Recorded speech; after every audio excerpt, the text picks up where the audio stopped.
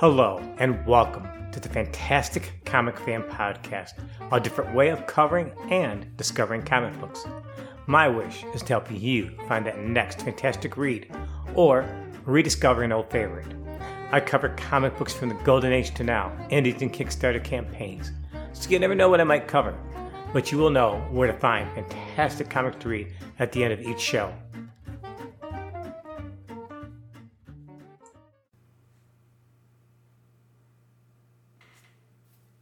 Hello and welcome. It's Tuesday, October 18th, 2022, and episode 79 of the podcast. Chances are you're a new listener to the podcast because you saw a post or heard who was going to be on the show. Three somewhat big names in comic books, Ron Marz, Darryl Banks, and Keith Champagne, will all be part of this episode of the podcast. But you know who the real star of the podcast is? Michael Katz. He's one of those small indie creators who just one day decided to publish his own comic books. This is his third appearance on the podcast. I'm covering his third Kickstarter campaign. I highly recommend checking out those episodes where he appeared in the previous Kickstarters. You'll find those in the show notes. He makes a great guest. I love the comic. The Kickstarter campaign is for Riot Earp. Again, look for the show notes. You'll find a link to that Kickstarter campaign. It's going to be a fantastically big, huge comic book. I'm so excited for Michael. His comic, Riot Earp, has turned out to be one of my favorite indie comics, and I think you'll agree it's something unique. Now, the Fantastic Comic Fan Podcast recently celebrated its first anniversary and 75 episodes. I was so pleased to have Gary Carlson of Big Bang Comics, and also known as the grandfather of Image Comics, on for those special anniversary episodes. If you like what you're listening to, check back again. This is normally a short form podcast covering comics from the golden age till now. Again, I cover indies and Kickstarter campaigns. You'll never know what I'm going to cover each episode, but you will know where to find fantastic comic to read at the end of each of the episodes. Again, this is a longer episode because of the special guests and everything we have going on. But usually, the episodes are bite-sized. If you're new to comics, this is a perfect place to find suggestions of what to read. And if you're an older fan, help you rediscover old favorites or comics you've been meaning to read again and again. There's so many great comics out there. It's always hard to pick a new one or old one to put onto the podcast. The podcast is available on all the major platforms. It'd be awesome if you to follow us, the podcast, on Twitter and Instagram. So look on the show link, look on the link tree in the show notes on how to follow us on all of our social media. Again, I am beyond words that Michael approached me to have him on the show and to bring these three guests on the show with him. I told Michael, you could have just came on with the show just by you. I am so grateful he brought all of them on there. It was a great episode. I think you're going to enjoy it. All three contribute to Michael's project, and with that kind of talent, you know Michael's onto something fantastically great. Now for me, having them on isn't about bragging rights of who I have snagged on for the show. It is 100% about building the podcast and getting it more exposure.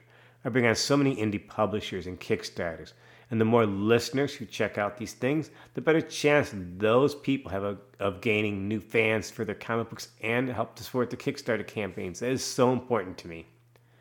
Also, I do like to spotlight creators, publishers, and comic books from different eras that deserve more attention. Looking through the past episodes, you'll see Gardner Fox, Marie Severinsen, Jim Shooter, just to name a few.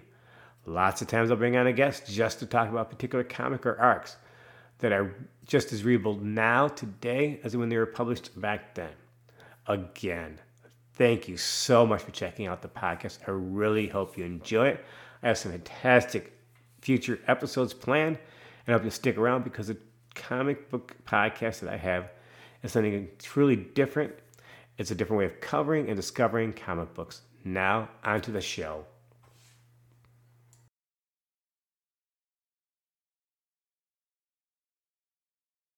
Welcome, everyone, to the Fantastic Comic Fan Podcast. This is a very unique and special episode. We have Michael Katz on, and he is doing a Kickstarter for Riot Earp. Michael was on in the spring for the first one, and he is, again, was it August, I think he was in. And this time around, he's got some big names attached to his project. So we have Darryl Banks, Ron Marz, and Keith Champagne. So I'm going to start off. We're going to talk about Ryder for a few minutes here. Um, so, Michael, I know you're a lawyer and I know what you do, but how did you decide again to get into comic books? What was your, I mean, why? Because you do not look like act like a comic book writer, and it's like, and you know, I guess I guess Ron and Keith are wondering what a comic book writer looks and acts like. Um, but no, the reason I got into it was because I hate being a lawyer, and I'd love to do pretty much anything else with my time. But I mean, I've been into comics since I was 7, so you're talking over 45 years. I started a publishing company, in 2002, and I really started thinking about doing comics when COVID hit, and I had a lot more free time because I didn't have to drive to the office every day. And I thought, now's a good time to do it. I got some free time. I've got some energy from not having to commute every day. And that's what made me want to finally, live out the dream of making comic books. so tell the guys, or I'm sorry, tell the listeners a little bit about Riot Earp, and it's actually taken off pretty good. Were you surprised with how good the reaction would be on your Kickstarters?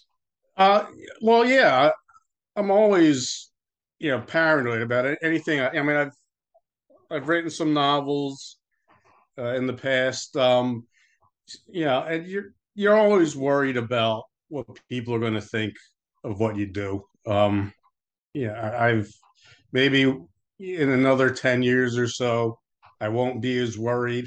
I don't know about what you guys have to say on that issue, but yeah, I was hoping that people would take to Riot Earp, and they have, and so far everybody's giving me good reviews. People who have read it, and I'm happy with the way it's turned out. And I know it's a marathon, not a sprint, and I just got to keep going and keep plugging away, and hopefully it'll just grow.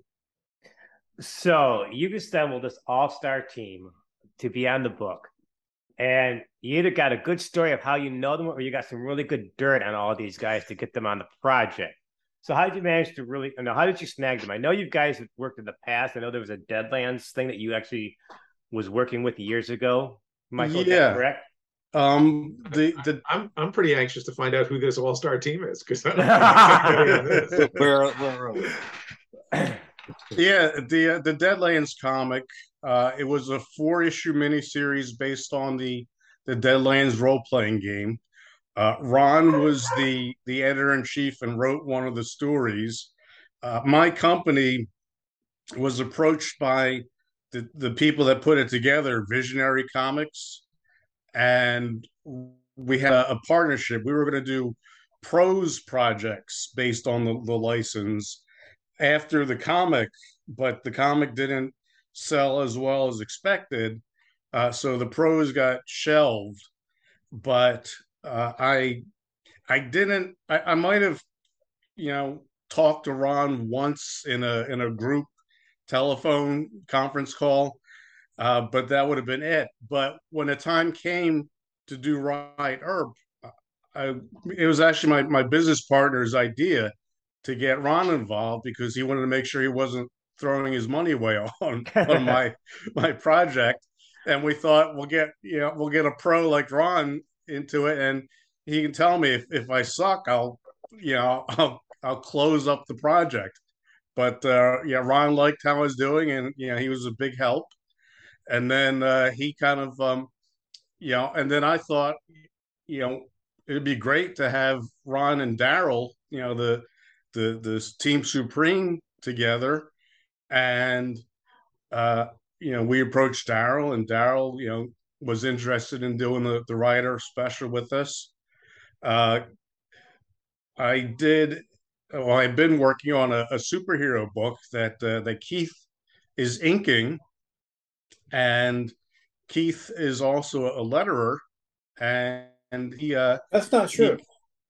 No, No, Your friend I farm Alfie. all the lettering work to my friend Alfie Betts. Okay, Keith. He handles all Keith that. was the middleman. Keith was the middleman my because my letterer for issue 2 literally disappeared. No. What you guys did is you played a game of rock, paper, scissors, and Yeah. Keith lost, and that's how I ended up getting the lettering Right. job on this job. And Yeah. so, So Keith helped out and got his friend Alfie involved to do the lettering on Write Up 2 had to be totally re-lettered. And big kudos to Keith and his friend Alfie. You guys can work amongst yourselves who gets the credit for that. But Keith's the Renaissance man, the writer, editor, artist, inker. It's amazing. How can one person be so bad at all these different jobs? But I managed to do it somehow. You know, I ask every person who comes on the podcast, because it actually proves to be a very popular question.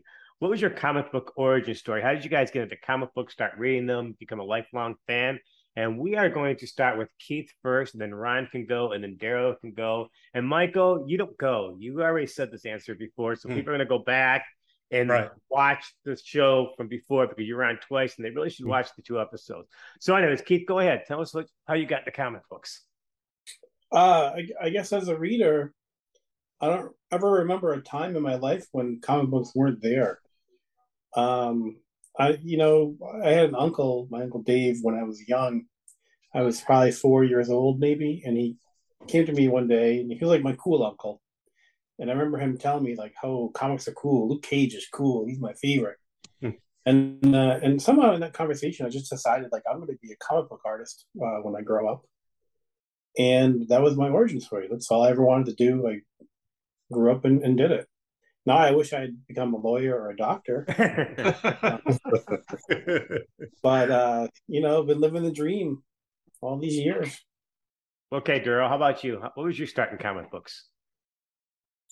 I've always liked some form of comics, all my life. As a small child, I liked more lighthearted stuff like the Archie and Harvey. And then later came the superhero thing.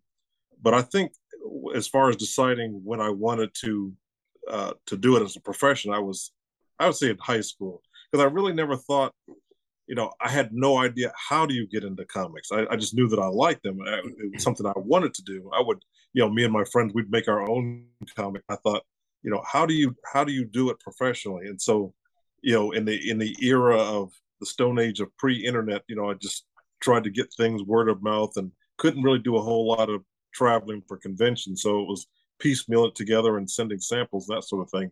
But there was always a time where, there was never a time I didn't like comics of some form. And drawing, of course, was something that was always been a part of my life. Okay, Ryan, you're next. Jim Starlin told me to write comics, so I did.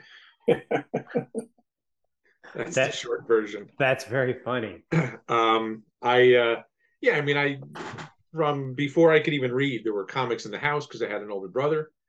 And his old comics were in a box in the basement, and I looked at, Kirby FFs and Ditko and Romita Spider-Man issues and all of that sort of classic stuff that were just, comics in the basement falling apart, and sort of kind of fell in love with stories told with pictures. And then, I'm a little older, and, I'm picking out Marvel comics off the spinner rack at the drugstore, and, read comics till I was 11 or 12, and that magical age where you discover girls and cars and things other than comics, decide you've outgrown them. So I didn't look at comics until I was, 17 or 18 again. And by that point, we're in the mid 80s at that point, and Watchmen and Dark Knight were going on, and a little before that, Miller's Daredevil and Simonson's Thor, all of that sort of landmark stuff. And I got sucked right back into it, and eventually got to be friends with the comics community in the Hudson Valley in upstate New York. which included Bernie Wrightson, Jim Starlin, Fred Hembeck, Terry Austin, Joe Staten. Oh, gosh. And got very friendly with those guys and kind of got pulled into that social circle. You know, got real close with Jim, and obviously we're still close. And I copy edited Jim's first novel for him, first prose novel, because at that point I was, I think, in college and working as a journalist at the local daily newspaper. So Jim had me copy edit his prose. And when I gave the novel back to him, he was pleased enough with it that he said, "Hey, did you ever think about writing comics?" Which, well, of course I've thought about writing comics, but that's not actually a thing you get to do. No. But when Jim says, "Well, why don't you co-write some issues of Silver Surfer with me, and then, you know, we'll see what we can do."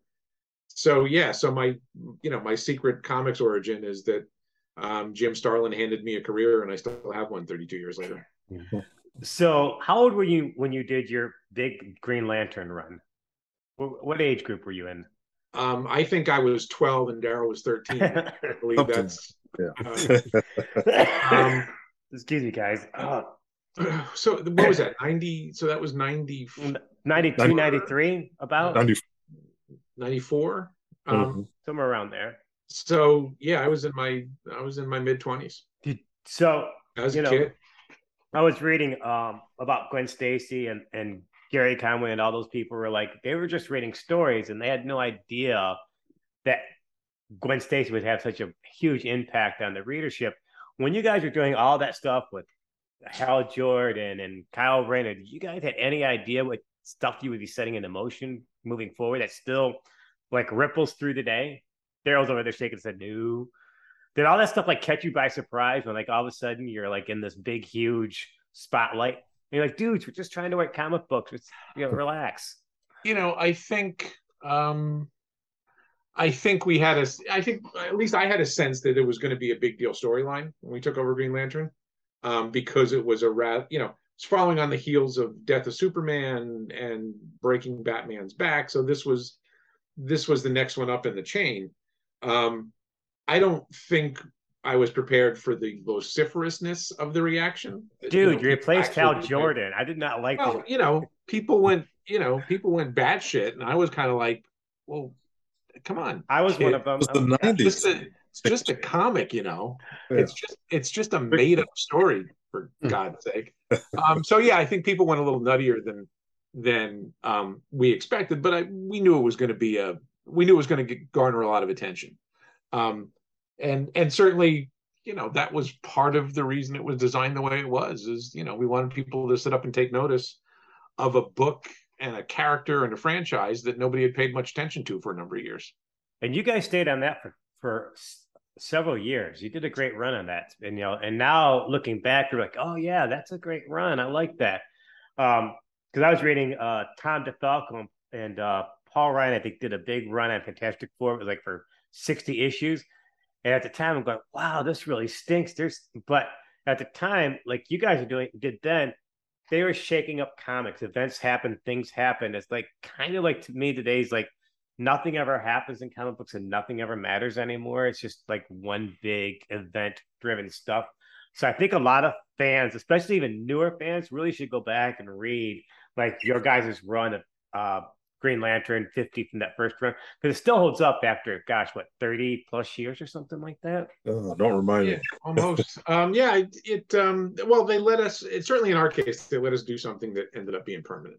And you actually got as permanent as anything in comics is. We didn't roll it back 6 months later like most things in comics. Yeah, unfortunately that's what they do nowadays. I just ordered it right now, guys, on Amazon. I ordered the omnibus. You finally broke me down, Ron, with that sales pitch of yours.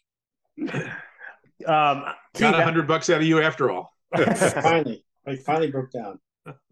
Keith, I was going through your profile and you wrote a 3-arc JSA storyline. How did that come about?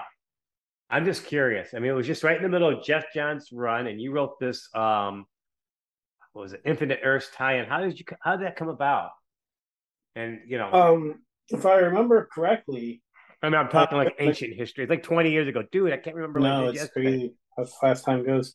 I had written a couple of things for DC at the time already. An issue of Legion, a short like 8-pager or something like that. And then I wrote some Green Lantern stuff, some Green Lantern Corps stuff. Sorry, I don't want to step on Ron's toes. And that was pretty well received. And then I guess Jeff at the time was super busy on whatever Crisis book they were producing, and he just needed a breather. He couldn't handle everything. So Tomasi, the editor, said, "Hey, you want to write this thing?"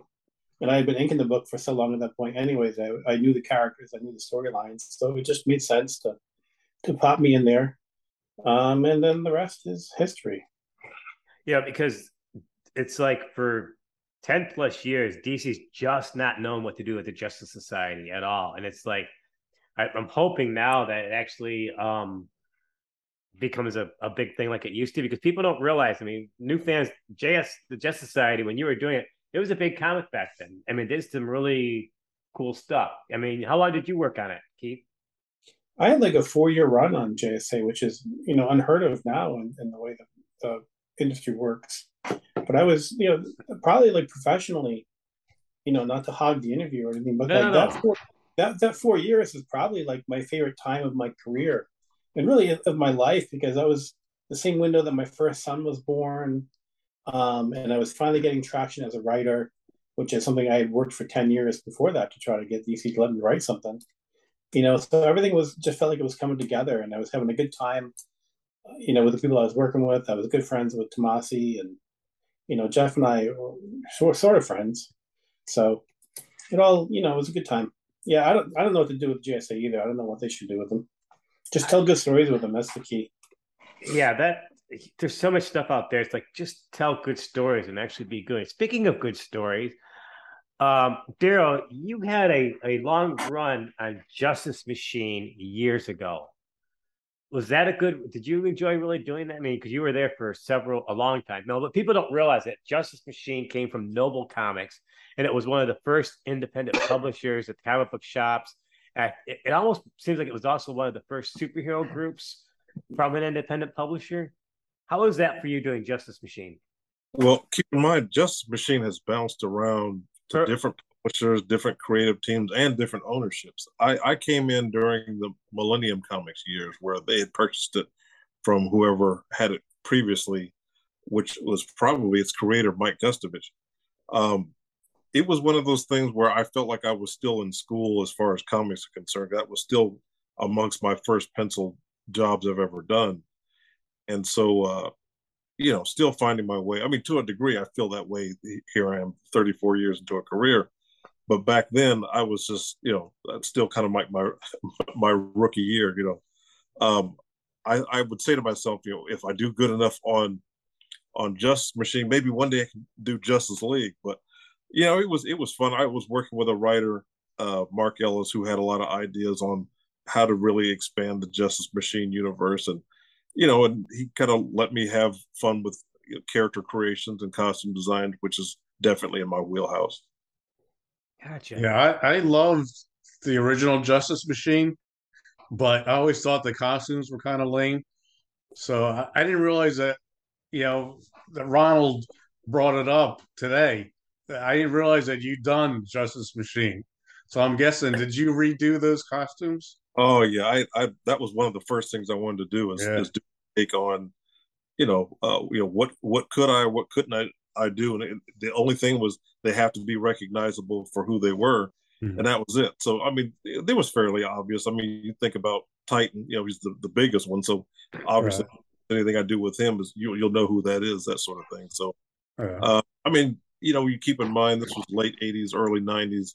That design sensibility was still there. There was more of a, tactical kind of look and more armored, more utility belt kind of thing going on, as you would imagine. But I felt like they were still recognizable for who they were. And of course, we wanted to build on their characters and, tell some different stories. Daryl, you pleased to know that while you were talking, I ordered the Justice Omnibus from Amazon too. Did you? We're just selling Omnibus. That's great. I don't have any money left to back Ryan Earp now, but I've got the Justice on the way. I'll send you a digital PDF, Keith. Oh, thank you. Send it to Alfie. Well, at least Keith, he's letting you. He's going to send you the digital PDF. He made me pay for mine, so So, back to you, Michael. You've got another project that you're working on with Daryl's horror one shot. What's up with that one? Yeah, it's like you said, it's a horror one shot. It's it's taking second place to Riot Earp right now because Daryl's a busy guy, to begin with. But it's I think it's going to be a really great story. Daryl's doing some awesome work on it. It's a bit of a period piece. It's set in the 70s, and it has that feel to it. Daryl's doing some nice work with the scenes and the characters, and it'll hopefully be done and released sometime maybe next summer. Daryl, you don't do very many spooky, scary horror stuff, do you, in your career? Or I could be wrong. No, I not in my opinion. I honestly, I think about at one point I used to teach. I taught at the school I graduated from. One thing I would always tell my students is you want to be able to do things that will continue to stretch you and help you grow as an artist by taking challenging things. But what's funny is when it came time for me to actually do that, I discovered, that's a tall order. I think about when Ron and I did Harkins Raiders, the World War II graphic novel. Wow, it was a headache, but it was in a good kind of way. It was just using more reference and research muscles than I think, I had to do if it was set in modern times. But I enjoyed it. I look back and it was also a growth period because I was making that transition from traditional media to digital media. Harkins Raiders, I'd say, is maybe 85-90% digital, whereas now I'm about 100% when it comes to comics work. So it's a learning process, a growth process, but one that I look back on very fondly. I personally really like what I'm seeing with the things I'm working on. And as far as horror, no, that's not something that I can say I've got a lot of experience with, but when you're doing comics, you never know what type of story you need to tell. I mean, saying superhero, it's not always sun-drenched, Clark Kent Superman type of things. That's a part of it. So when Michael approached me about doing the horror story, I thought, all right, how can I do this in order to tell the story, that's true to the script and the vision for the characters, and of course being able to have it feel like a period piece. So once again, that's another challenge, but hopefully I'm living up to it. Definitely. Ron Marz, yes, you got a lot of stuff that you've done. You've done a lot of stuff throughout the years, all kinds of iconic stuff. Is there something out there that you're like, well, wait a minute, I did this too, but nobody gives me much, not that you need a pat on the back, but something you're like, well, I actually did this. Is there anything out there?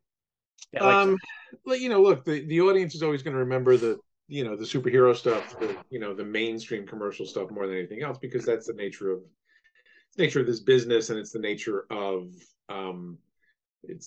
nostalgia and all of that stuff. So, and I think to great extent, people fall in love with the stuff that they discover at 12 or 13 years old, which is great, which is the kind of the way this is intended to be. So people who discovered Green Lantern or Silver Surfer at just the right age are still very attached to that stuff, and I'm immensely grateful for that. And it's flattering to have people come up and bring those books to you and they want them autographed, or they want to tell you that this issue of Silver Surfer or Green Lantern or whatever it was their first comic, and that pulled them into being a fan of the medium. All of that stuff is great, but a lot of times it's the stuff that it's the creator owned stuff that you do that is a little nearer and dearer because it didn't exist before you got there, right?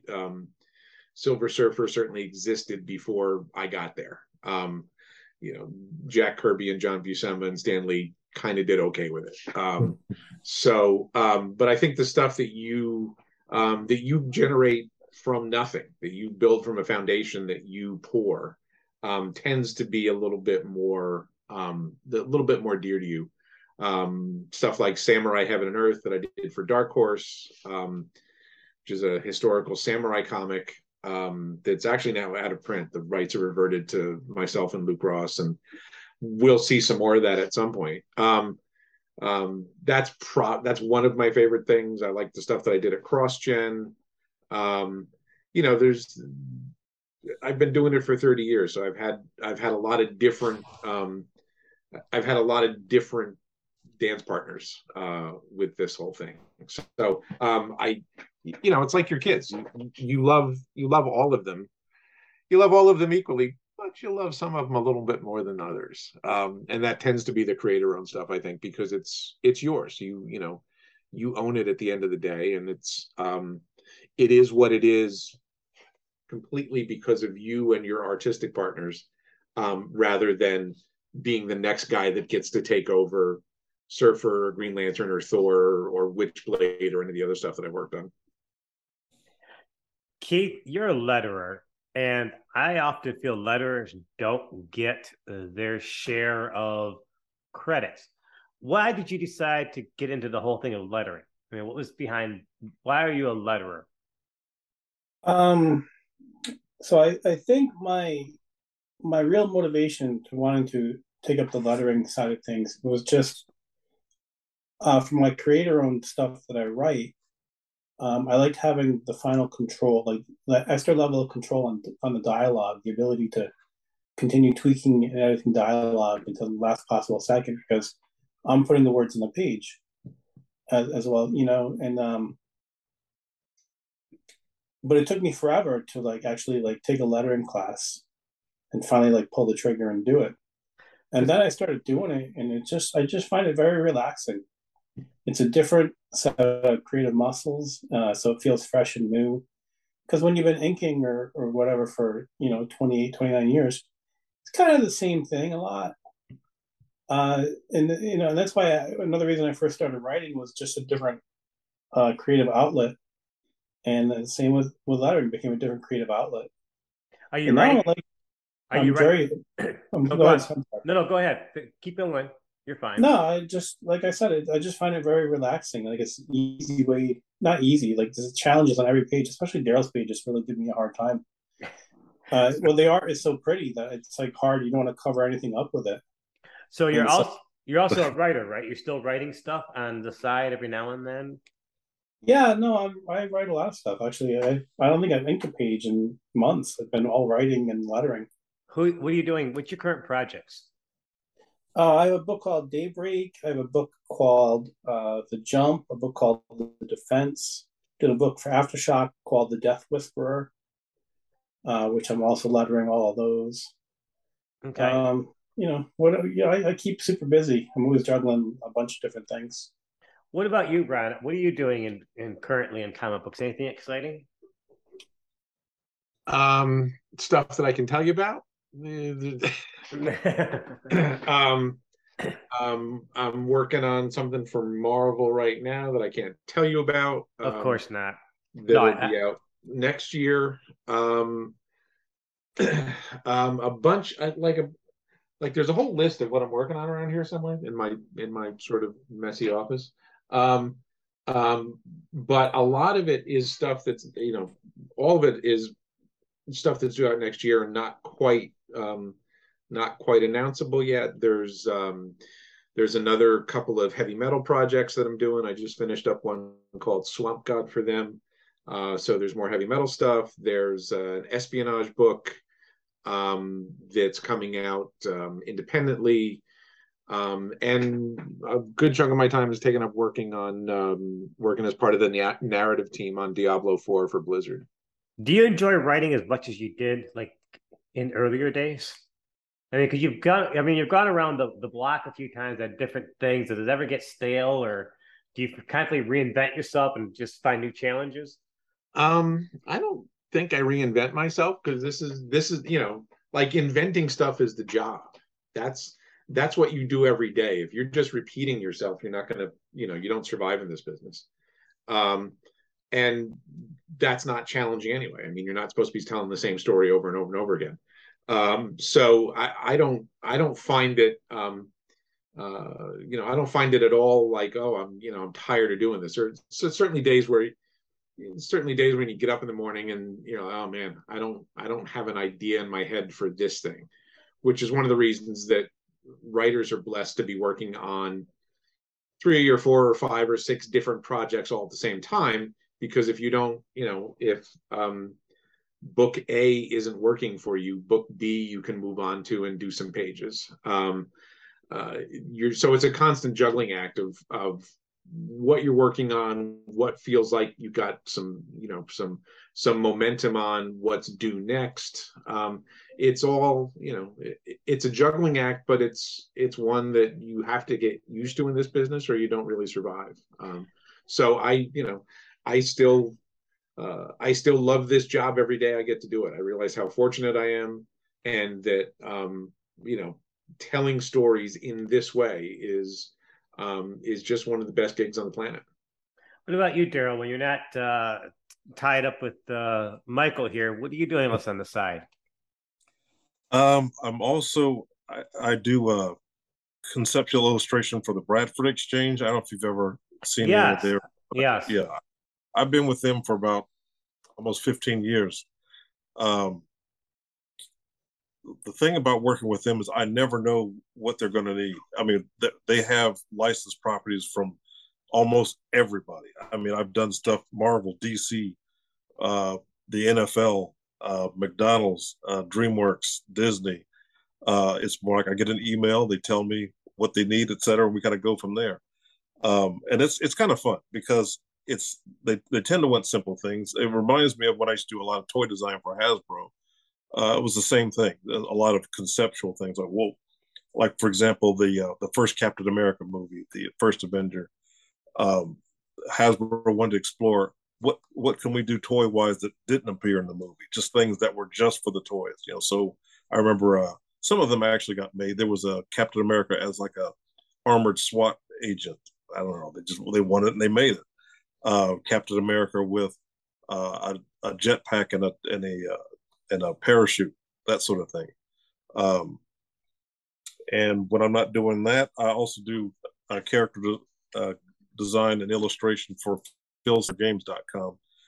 It's a company that's been around since, wow, late 80s. I remember I used to buy a lot of wrestling magazines, and I would see their ads, and I would just, see these crazy characters in them. And one day I met Tom Filsinger himself at a convention. He goes, "Hey, I'd like you to, do some characters for me." And I thought, wow, I never would have thought that would, I would see that happen. And so, we've been doing that for, I'd say probably going on 11 years or so. And, occasionally some DC stuff will pop up. Like, Ron and I back in 2020, we did we got to revisit some old friends in Green Lantern. And I've done some cover work recently. Like this looks a little familiar, probably. It's I don't know. Joker variant cover. Yes. Based on GL49. And I've done a couple covers for Milestone. This is the first one I did. And what else? Nubia and the Amazons. It was a limited series. I did some covers and a few interior work here and there. This is an example of one of those. And I mentioned earlier, Ron and I worked on Harkins Raiders. That was a Kickstarter graphic novel. See that? Okay. Yeah. I'm probably forgetting something, but cool stuff like that. And then, of course, not that I did work on it, but it's cool seeing things like when McFarlane Toys makes. Oh, that's so cool. Action figures of. He just showed up at Kyle Ratner and a Parallax stuff. Yeah, this is so cool. I like how Daryl has like everything right off camera that he needs. Like he's got all his books right. He's so organized, dude. Yeah, he prepped for this for like the last 3 hours. He's prepping. It's like, yeah, because it's like, I was getting ready for this. So I'm like, okay, I got to shave. I got to shower. I got to do this. I'm like, dude, you're not going on a date. Jeez, relax. It's okay. But I put the cats to sleep. I've like overfed them. They're all like, in the back over there. Keith, you are actually a Joe Kubert School graduate. How was that experience for you? Because I used to see all the ads when I was growing up as a kid. And I was just kind of curious how that worked for you, and what cool people did you get to work with, and all that kind of stuff. It was the Cuba school when I went there, and it could be different now. I don't know. It was very much you got out of it what you put into it. The teachers, some of my teachers were old timey comic artists like Tex Blaisdell or Oh, Delbo, and they were happy to work with you if you came to them and showed them that you really wanted to learn. And if you were just kind of an idiot, then they would just kind of brush you away and they wouldn't spend time on you. So you kind of had to seek out the education a little bit. It was very labor intensive. School was 6 hours a day, and then we'd have 6 or 8 hours of homework at night. And the philosophy of that was like, I forget what teacher said this, but like everyone, the saying was something like, everyone has like 5,000 bad drawings in them, and so they made you get those 5,000 drawings out of you, so you could start doing, some good drawings. I'm on drawing 2,608 right now, by the way. I'm finally starting to get halfway through. Joe Kubert, great guy. Like, just I can't love that guy enough for how I knew him. When I was 23, stupid little story about Joe that I love to tell. but here's the thing: people like to hear those stories that you guys are telling. That's why I was putting these questions together. I'm like, I don't want to give the listeners the same stuff that you guys repeated for years and years. I was trying to okay, how can we twist things up? No, listeners really want to go on, Keith. That's what they really want to hear. These really, Yeah, no, well, so kind of a boring day in class when I was 23, and just to kill time, I arm wrestled my entire class. Like one at a time, I arm wrestled everybody, and I beat my entire class. There were probably 12 or 14 kids in the class. And so then Andy Kubert was like, "Oh, I heard that you beat your whole class. Like you should try arm wrestling my dad." And so I'm like, "Yeah, okay, I'll arm wrestle him, sure." I'm 23. Joe's like 72. oh I'm wow. like, I have no problem like breaking Joe Kubert's arm. I'll do it in a second.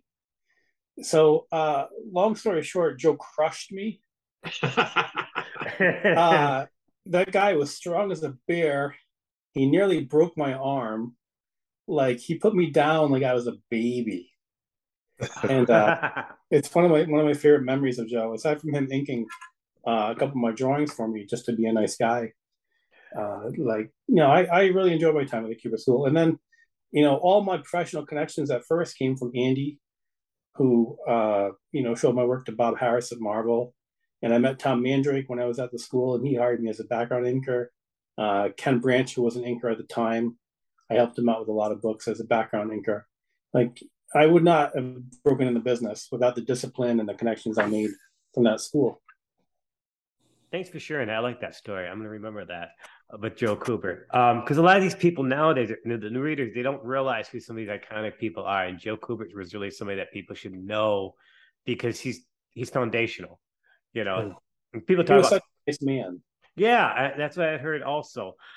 Michael, where does Ryan Earp go from here in the future?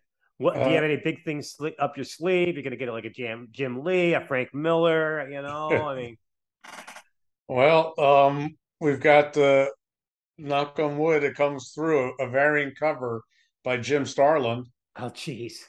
Yeah.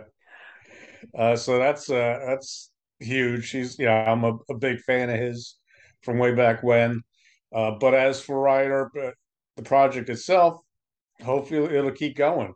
That's the idea. I mean, when I first started it, I envisioned it as a monthly comic, and I wound up with I think 14 uh, issues, written already, and I had to stop myself. I had to force myself to stop, and then I'm hopeful that one day, those 14 issues will see the light of day. You know, Um, like I told Michael before, I knew he was having this special project coming up, and I've always liked Riot Earp, and him and I've had good talks before. I said I would have had you on even without these guys coming on the podcast. And again, I'm really appreciative of having everybody on here. The rest of you guys, do you have any parting words you want to say before we wrap this up? I just want to say thanks for having me on here. I always, I never take it for granted that people want to hear anything I have to say. And so I'm just, thanks for having me on the show. What about you, Ron? I'd like to say Daryl's a suck up. Daryl, you can come on anytime you want on the podcast. We'll find good stuff to talk about. You're always welcome. Awesome. No, I mean, I think the obvious thing to say is, hope people come out and support Mike's Kickstarter for Rioter. It was, it's always fun for Daryl and I to do something together. We have been creative partners for 25 years. On a daily basis for 7 years on Green Lantern, and then intermittently now and then. And look, anytime we get the chance to team up on something, it's just a sheer pleasure. And the years kind of roll back completely. There's a rhythm to working with somebody that you know so well, and knowing what they're going to do, and knowing that Daryl, what it's going to look like when Daryl takes my script and does what he does to it. That to me is the greatest pleasure that a comic book writer gets, is the thing that just existed in your head previously is turned over to somebody, and they make it real. They make that story real. I suspect Keith and Mike would say the same thing, is that's the magic time for what we do, is when the pages come back into your inbox and you get to see what was only a figment of your imagination previously made into a real thing. Keith, what about you? You get the last word. You're the last one. Wow, the last word. That's a lot of responsibility. Well, I think, aside from Rider, the special being beautifully drawn, well written, it does have comics' hottest young letterer, Alfie Betts, just putting that extra little bit of shine on there. So people should definitely jump on it for that reason alone. And then, Ron, if you want to give me the hat tip on what you're writing for Marvel, I will pre-order the omnibus. We'll get that moving. Okay, once again, I had Michael Katz on talking about his Kickstarter campaign. There'll be links in the show notes.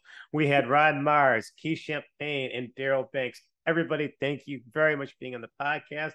You are all welcome back at any time. Thanks so much. Thanks, Ronald.